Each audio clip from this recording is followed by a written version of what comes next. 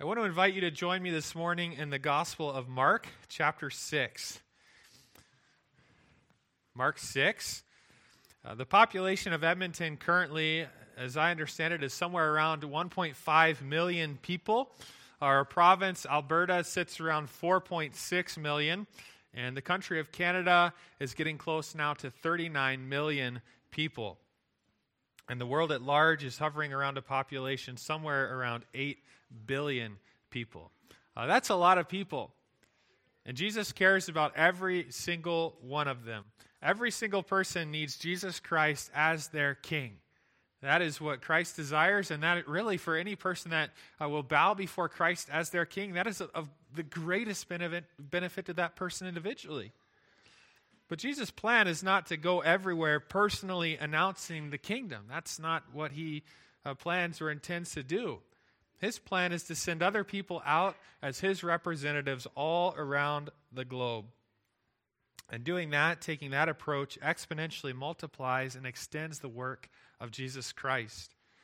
In Mark 6, 7-13, Jesus sends out the 12 apostles to do the exact same things that he's already been doing in the Gospel of Mark. And since that time, Jesus Christ has sent you and I out as well. Jesus wants to multiply his work in the world through you personally, through our church collectively, through God's people all around the globe. But at the end of the day, he wants his work to go out through you personally. We're going to look at this text where Christ sends out the 12. And to properly apply this passage to yourself, I think it's important that you understand a couple items kind of here from the beginning. First of all, you are not an apostle. And second of all, many of the details of this text relate specifically to the apostles and the mission that Jesus sent them on at that particular time. That's significant because it impacts how we apply this text to ourselves. In a passage like this, we are wise to draw our applications more from general principles in the text rather than the nuanced specifics that were given to the apostles in this particular situation. And I think that'll make more sense as we get going here. But you'll find that several of the principles and themes from this passage and the commissioning of the 12 also apply to your commissioning. You and I have been commissioned as well. What's our commission called? It's called the Great Commission. Right before Christ ascended into heaven, he gave all of his followers a commission to go into all the world and preach the gospel. And so much of what we see here will relate to that. Follow along as I read Mark chapter 6, beginning in verse 7 down through 13. And he called the 12, that's the apostles, and began to send them out 2 by 2. And he gave them authority over the unclean spirits. He charged them to take nothing for their journey except a staff, no bread, no bag, no money in their belts, but to wear sandals and not put on 2 tunics. And he said to them, whenever you enter a house, stay there until you depart from there. And if any place will not receive you, and they will not listen to you, when you leave, shake off the dust that is on your feet as a testimony against them. So they went out and proclaimed that people should repent. And they cast out many demons and anointed with oil many who were sick and healed them. And then skip down to verse 30 because after the disciples go out and they do what Jesus commissioned them to do there, they come back in verse 30 and report to him. Verse 30 says, the apostles returned to Jesus and told him all that they had done and taught. And he said to them, come away by yourselves to a desolate place and rest a while. For many were coming and going, and they had no leisure even to eat. And they went away in the boat to a desolate place by themselves.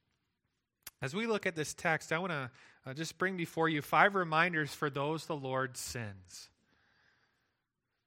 First of all, you have been given everything you need, just as these 12 men had been given everything they needed. Look back at verse 7.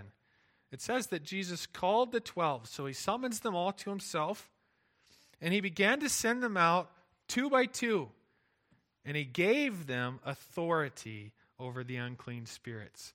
Jesus is sending out the 12 without him, while presumably he stays back in Capernaum somewhere. And we might ask, are these guys ready for this? I mean, it seems a bit premature. Their track record hasn't exactly been reassuring. Think about the list of blunders with these 12 men thus far in the Gospel of Mark. We've seen them try to derail Jesus from his mission. He's going to go out and preach, and in the opening chapter or so, the disciples say, no, come back to the house and keep healing people. We've seen them more than once become exasperated with Jesus. On one occasion, chapter 3, verse 21, they actually oppose him. They've repeatedly misunderstood Jesus, something that they will continue to do for chapter and chapter and chapter to come. What's the point? Jesus sends fallible people out to do his work. And just like he did with the 12, the Lord has equipped you practically and spiritually with everything you need for the task before you. We're not looking at 12 men that are just incredibly awesome and skilled in every way and never make mistakes or blunders and know everything and just have it all together. But Jesus is equipping them to succeed, practically and spiritually. You might not feel that you are equipped for the Great Commission work that Jesus has called you to. You may not feel like you are very well equipped to share the gospel with people or to help another Christian grow in their walk with God. You might think, who am I? I'm not there. You might not feel like you're ready. You might not feel godly enough, mature enough, well-versed enough, old enough, and so on. I think there's this reality that you never really fully feel prepared for ministry. But your perspective and God's perspective may be different. According to him, he's graciously equipped you. God handed each of his disciples 2 pieces of equipment before sending them out. One was just very practical and the other was spiritual. What did he give them? He gave them each a partner and he gave them authority. Practically, the Lord has equipped you. Jesus is always practical. He's giving his disciples the needed resources for success. In verse 7, it says that he began to send them out, not as individuals, not all on their own, not in isolation, but 2 by 2. So what did he give each of them? Practically, he gave each of them a partner. He's trying to set them up for success by sending them out in pairs. The Old Testament book of Ecclesiastes tells us that 2 are better than 1, and that can be applied to almost any situation or scenario. How's it going to help these guys going out in partners? Well, as ministry partners, they're going to benefit from each other's perspectives, strengths, counsel, and so many other things. Jesus was practically equipping them for the mission ahead. And practically, the Lord has done the same thing for you. And just one example of that, how has he practically equipped you? Well, he has given you a church family to partner with in gospel ministry. You might not think that you need that partnership. Some people don't think that they do. They think, well, I can be a great Christian without a church body. I can do all kinds of ministry without a church body. But you do need the body of Christ. You need people to pray with you. You need people to come alongside of you and give you counsel and give you wisdom and advice and remind you of Scripture. People to challenge and sharpen you. People to tell you, I'm not sure you're thinking straight right now. That doesn't sound biblical. I mean, the way that you're framing it, it almost kind of sounds okay, but that's not right. Or to help you when you've fallen and are struggling with sin. God has given you a local church, and if you don't have one, you need to find one. It's God's plan for you and the mission. The mission goes forward as we partner together in gospel ministry. But spiritually, the Lord has equipped you as well. Verse 7 says that Jesus also gave them authority over unclean spirits. He was spiritually equipping them. The Gospel of Mark has highlighted the authority of Jesus again and again. We've seen it in almost every chapter. We saw it with Jesus in a boat on the sea in a storm with his disciples and his authority over nature. He crossed the Sea of Galilee and he encounters this demoniac with thousands of demons, and he has authority over demons. He has authority over everything. And now Jesus has gifted his disciples or apostles with authority so that they can successfully fulfill their God-given mission. Has God spiritually equipped you? He did for them. Spiritually, the Lord has equipped you too. With what, you might ask? Well, he's sent you out with a couple really awesome pieces of equipment. He's given you his word. And he has given you and placed within you his Spirit. His word and his Spirit. You cannot find better equipment than that. Jesus has given you the very finest equipment that there is. Let me tell you, he has set you up. He literally dwells within you. If you went out today and you joined the Canadian Army, the Army would no doubt equip you with several standard issue items. I don't know exactly what they would give you, but I would imagine that they would give you some standard issue socks and boots and a uniform or two, a rifle, a pistol, maybe a knife or a compass and so on. But you're going to get several standard issue items that everybody's going to get along with you. The Army is going to give its troops the standard issue items they need to fulfill their duties. I think sometimes for us, those standard issue isn't quite good enough. But what God gives us as standard issue, it's unrivaled. What's he given you? He has given you his word. He has spoken. He's given you his Spirit. He dwells within you. He has given you his people, the body of Christ, the church. Can I just ask you, is that not good enough for you? I mean, you step back and go, I can't do this. I mean, I know some really godly people that they can fulfill the Great Commission. They can share the gospel with other people. They can come alongside another Christian and they can invest in their life. I'm just not sure that's me. Is what God has given standard issue not enough for you? Is it not good enough for you? You have all you need. When God commissioned Moses to go speak to Pharaoh on his behalf, Moses said, God, I can't do that. I mean, I can't talk eloquently. I mean, I stutter. I can't get my thoughts straight. I'm going to be a mumbling, bumbling mess in front of Pharaoh. And God asked Moses this question, Moses, who is it that made your mouth? It was me. God had made his mouth. God had given Moses what he needed, and God has done the same for you. Jesus wants to multiply his work in the world through you. And even though you may not feel like it, even though you might be nervous, you've been given everything you need. The second reminder for those the Lord sends. You must trust and depend upon the Lord. This is going to come down to trust and dependence. Look at verses 8 and 9. It says that he charged them. That's significant language. He charged them to take nothing for their journey except a staff. No bread, no bag, no money in their belts, but to wear sandals and not put on 2 tunics. These verses contain a light packing list that is extremely basic. What does it include? Nothing. Verse 8 says that Jesus charged them to take nothing with them on their journey. And then we read the word no, no, no, and no. No bread, no bag, no money, no second tunic, nothing. Well, couldn't they bring something? Yeah, sure, a few things. The staff in their hands, the sandals on their feet, and the clothes on their back. That was it. And you can just hear the questions that are probably spinning through the disciples' heads as Jesus said this. I mean, one of the disciples is probably just Mr. Logical and Mr. Practical. And maybe questions are spinning like this through their heads. What if? Or I actually might have a better idea. What if no one hosts us at a particular village? You're going to send us from town to town, village to village. All those villages are going to respond differently. What if no one hosts us at a particular village? We might need an extra tunic to stay warm at night. What if we're sleeping out on the streets? We're going to be cold. Another tunic, second tunic would be really nice. What if no one hosts us at a particular village? We might need money to purchase food or lodging. I mean, it would just make practical sense if we were a bit more prepared. What if one village is really generous to us and they receive us and they hear our message and they take good care of us? If we brought our bags, I know that you said not to, but it's not that big, it's not that heavy. If we brought our bags along, we could stock up at places like that just in case the next village isn't so great.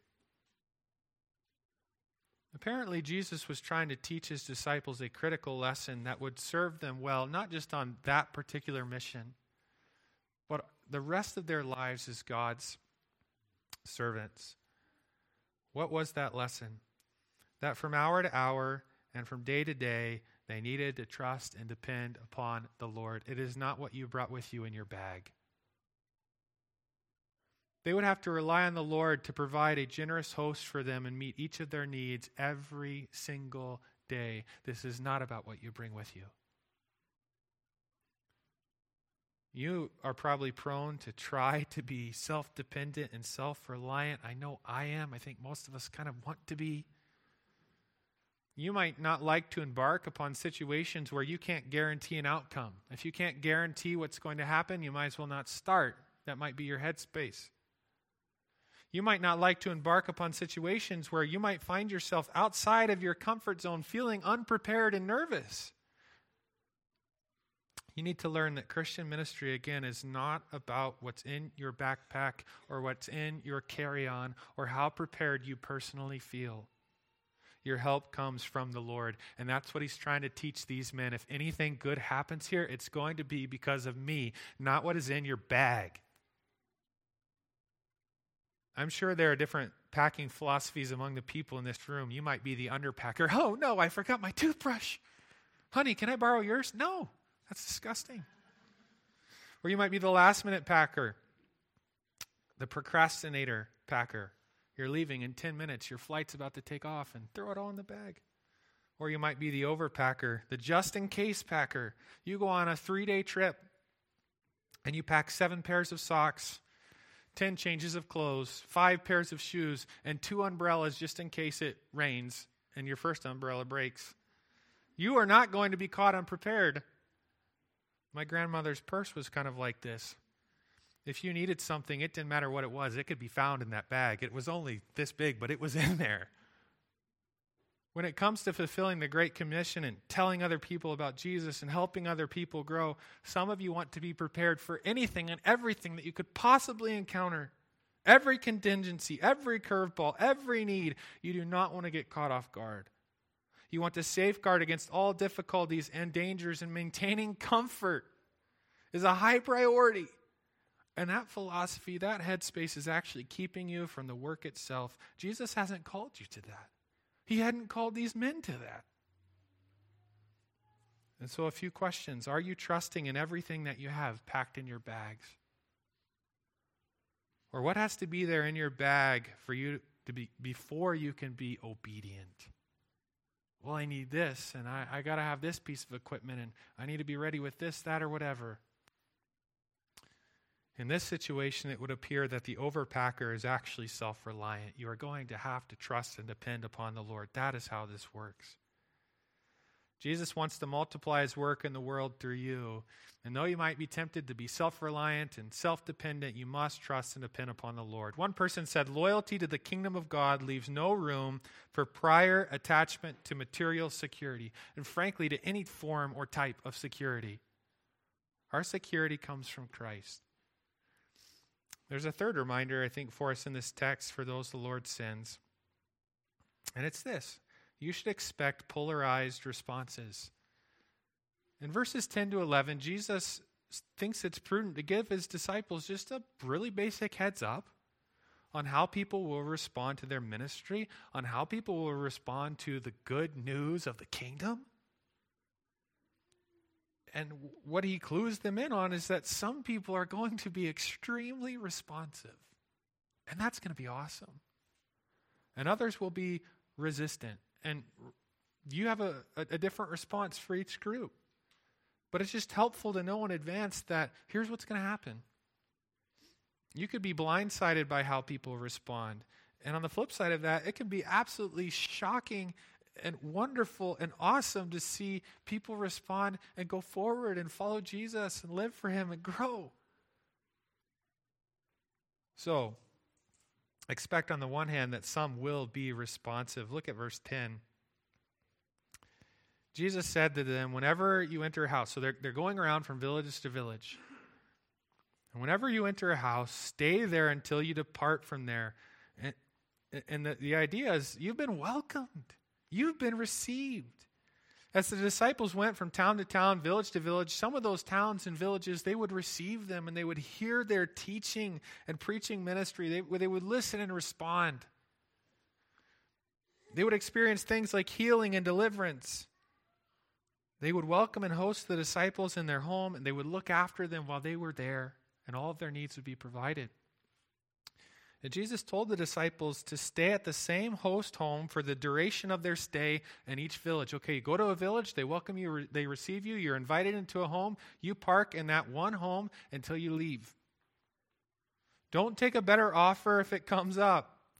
Not only would that be offensive to your host, the food next door was better, so you left.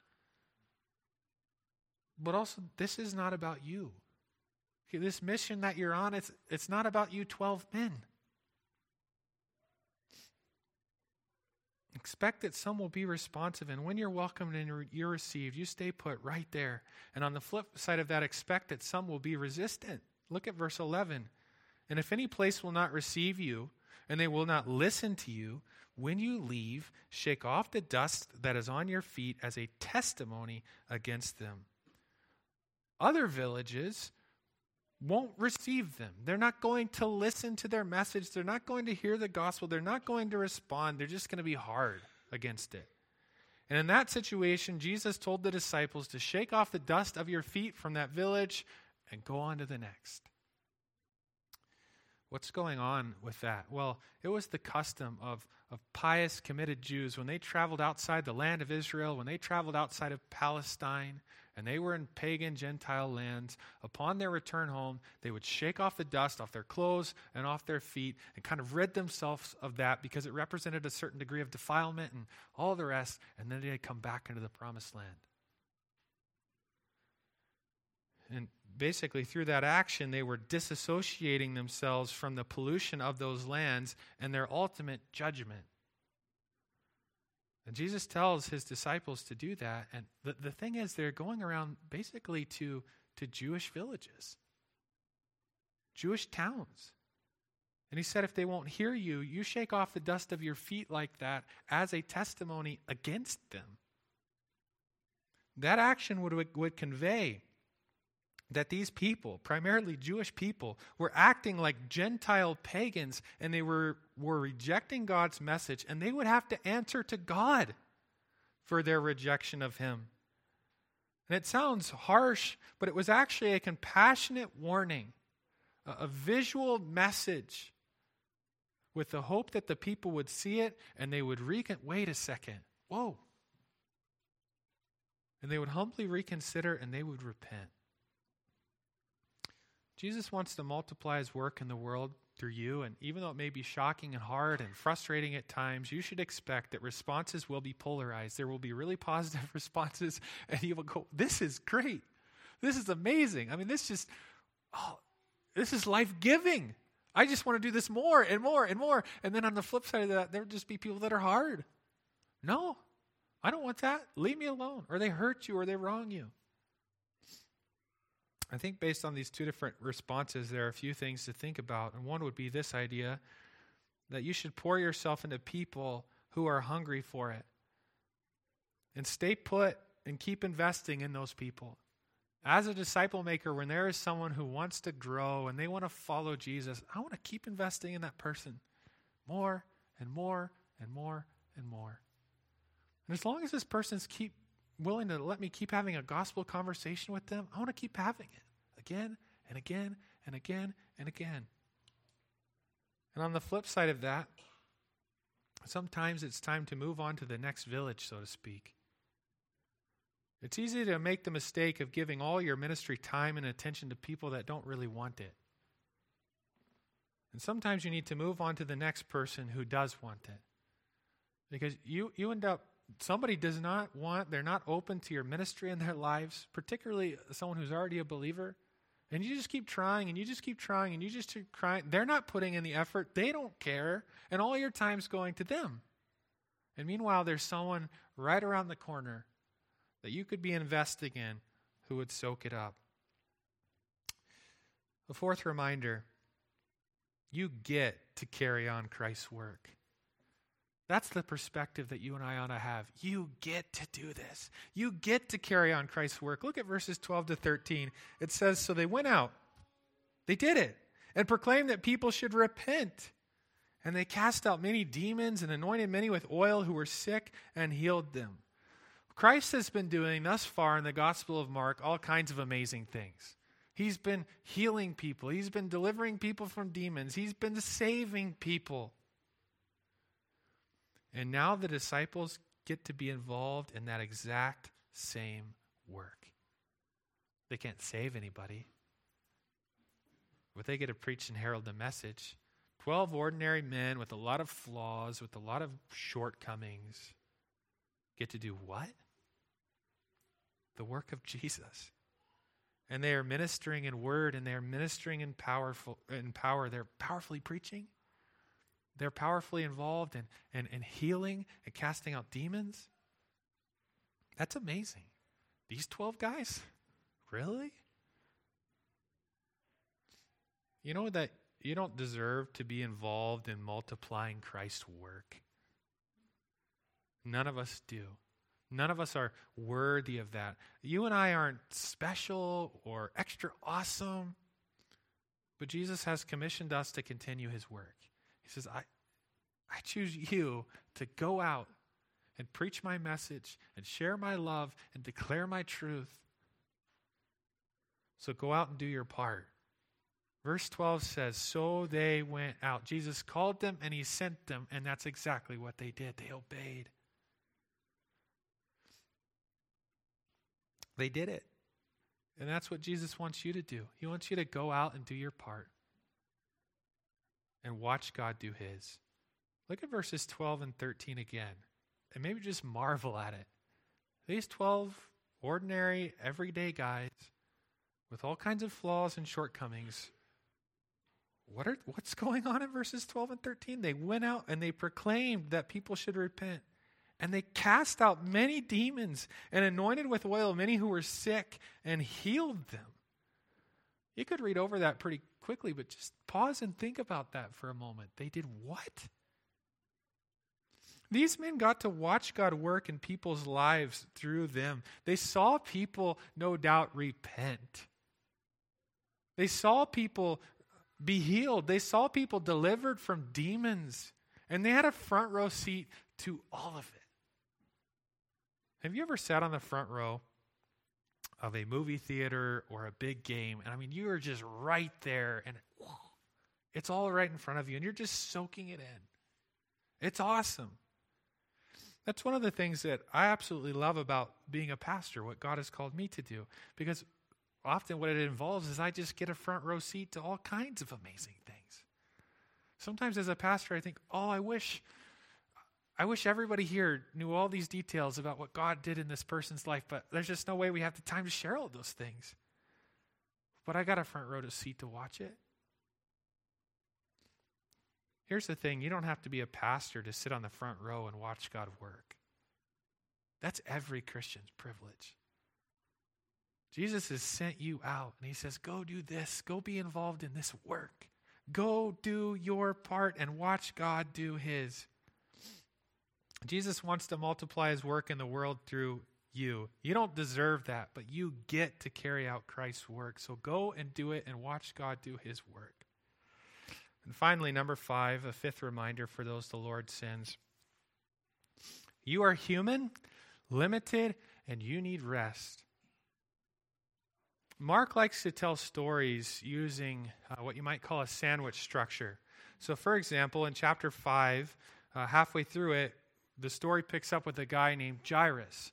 And it's the story of Jairus. And then all of a sudden, this woman with the issue of blood comes in, and it interrupts the Jairus story. And we're focused on her for a few minutes. And then after that, it's back to Jairus. So Jairus, woman with issue of blood, Jairus. And now in Mark 6, Mark does that same sandwich structure again. It starts here with the disciples being sent out by Jesus. And then in the next several verses, it's going to focus on John the Baptist and his death. And then it's going to come back to these men who were sent out and their return. So in Mark 6, 7 to 13, Jesus sends the disciples out. And then in verse 30 to 32, they return. Look at those verses 30 to 32. It says, the apostles returned to Jesus and told him all that they had done and taught. That must have been an exciting reunion. And he said to them, come away by yourselves to a desolate place and rest a while. For many were coming and going, and they had no leisure even to eat. And they went away in the boat to a desolate place by themselves. What is the first thing that Jesus prescribes upon their return? It's rest. R&R. The great physician just handed his patients, who, by the way, don't even appear to be complaining about any ailments. He just handed them a prescription. You need rest. You can't do this nonstop. I didn't make you that way. I'm not asking you to live that way. Well, maybe they don't want to rest. Maybe they don't want to recharge. I mean, maybe this whole mission that they've been out on has been extremely invigorating. This is and addicting. This is awesome, and this is amazing. This has been great. Or maybe they're just overwhelmed by the need as they've gone from village to village, from village to village, and there are endless numbers of villages all around the lake. And the needs are so great, and there are more people that we could preach the gospel to and summon to repent and believe the good news. There are more people that need healed, and there are more people that are enslaved by demons and need delivered. And you can think of 1,000,001 reasons why they shouldn't rest. But Jesus says to them, rest. You are not God. You might find it extremely inconvenient that you are a limited being. Isn't that frustrating? That you have limits? That you are limited in things like time, you are limited in energy, you are limited in bandwidth. Your personal fuel tank is only so large. And you only have so much fuel. That's frustrating. It's certainly true that some Christians really just need a kick in the pants to get going. You know, like, when are you going to do something here? You're not doing anything. Maybe you just show up here and there for church, and that's just about it. Sure, it's true that some Christians need a kick in the pants to get moving and start living on mission, but others need reminded, you need to take time to rest and recharge. When you try to pretend like you can go and go and go without rest, sooner or later that approach becomes counterproductive. You become less productive trying to become more productive, and eventually your tank runs out of gas, and it's typically at the worst time imaginable. I do a fair bit of weed whacking during the summer on our acreage, and every time I typically start right there by the house in the garage, and I fill up the tank of my weed whacker with gas, try to make sure I have string. It's kind of hard to tell how much is in there. And then I get going. And I'll typically start my work weed whacking around the house and around the garage and sort of out behind the house, but I'm staying pretty close to the house. If I run out of string or gas right there by the house, it's no problem. I just run over to the garage, I get more fuel, I reload the string, I keep on going. Not a problem. I don't lose much time at all. But here's what sometimes happens to me. I can spend a long time weed whacking right there around the house and the garage, and I can get really focused just spraying weeds everywhere. It's really a gross sight, like my face just covered in weeds, and I'm just going weed whacking everything all around the house, slowly burning through my supply of fuel and string. And I can think, there's a whole bunch still out there in the front. I'll head out that way now. And I start working my way slowly and steadily away from the house, away from the fuel, away from the string. And I might say to myself, maybe I should stop. Top off the fuel. No, I think I can make it. Or, it's too inconvenient to stop right now. I don't feel like I have time for that. And that philosophy has led me on many occasions literally to running out of fuel or string at the furthest possible place from the fuel tank. If you've been in our yard, think about where our garage is at, and then think about the train tracks. Like all the way out there by the train tracks, just going along, and all is going great, and you hear the put, put, put is done. Like, maybe that sort of thing doesn't bother you. Internally, I get so mad at myself. Oh, no, I just had like 10 more minutes, and I would have been done. Now it's all the way back up to the garage, get more fuel, get more string, walk all the way out there, finish the 10 minutes I had left, and come back. When something like that happens, the downtime is exponentially longer than it would have been if I had just taken a few minutes right there while I was still close by and refueled the tank and gone back out. You're not God, and you need rest. And if you push too hard, and if you're always saying, no, now's an inconvenient time, I can't take a break, there's always some other thing I got to run to, and you're that type of person, and you go, and you go, and you go, and you go, sooner or later, your fuel tank is going to run out at the furthest possible place, at the worst possible time. You are not God. You need rest.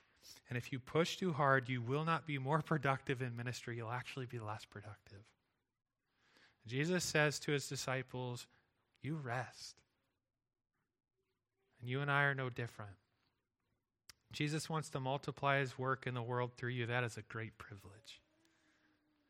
And even though you might find it extremely inconvenient, you are human, you are limited, and you do need rest. And so practically, a few things on that note. You should probably give careful thought and consideration to what you do pack your schedule with and the degree to which you pack it. Because life can get so busy and you want to live on mission. You want to be involved in the work that God has called you to do. You want to be committed to your body, to your church, to the people of it. You want to have time for those people. You want to have time for your unsaved neighbor. But if you crowd your life with so many different things and you're always so busy, going so hard and so fast, you may not have time for the things that are most important. And also, needing rest, it is a sign of weakness, but not in a bad way. And in fact, that's exactly how God made you.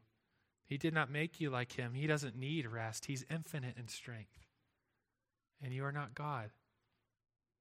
And he calls us to rest. In fact, when Jesus talks about the Sabbath, he says that we were not made for the Sabbath. Man was not made for the Sabbath. The Sabbath was made for man. It's a kindness of God giving mankind rest.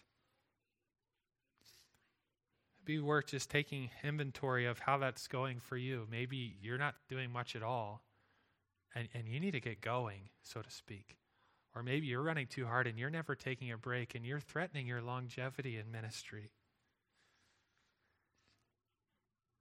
You are human, limited, and need rest. Jesus wants to multiply his work in the world through you. That is a great and high calling, a great and high privilege, and I hope by the grace of God we will be faithful in that work.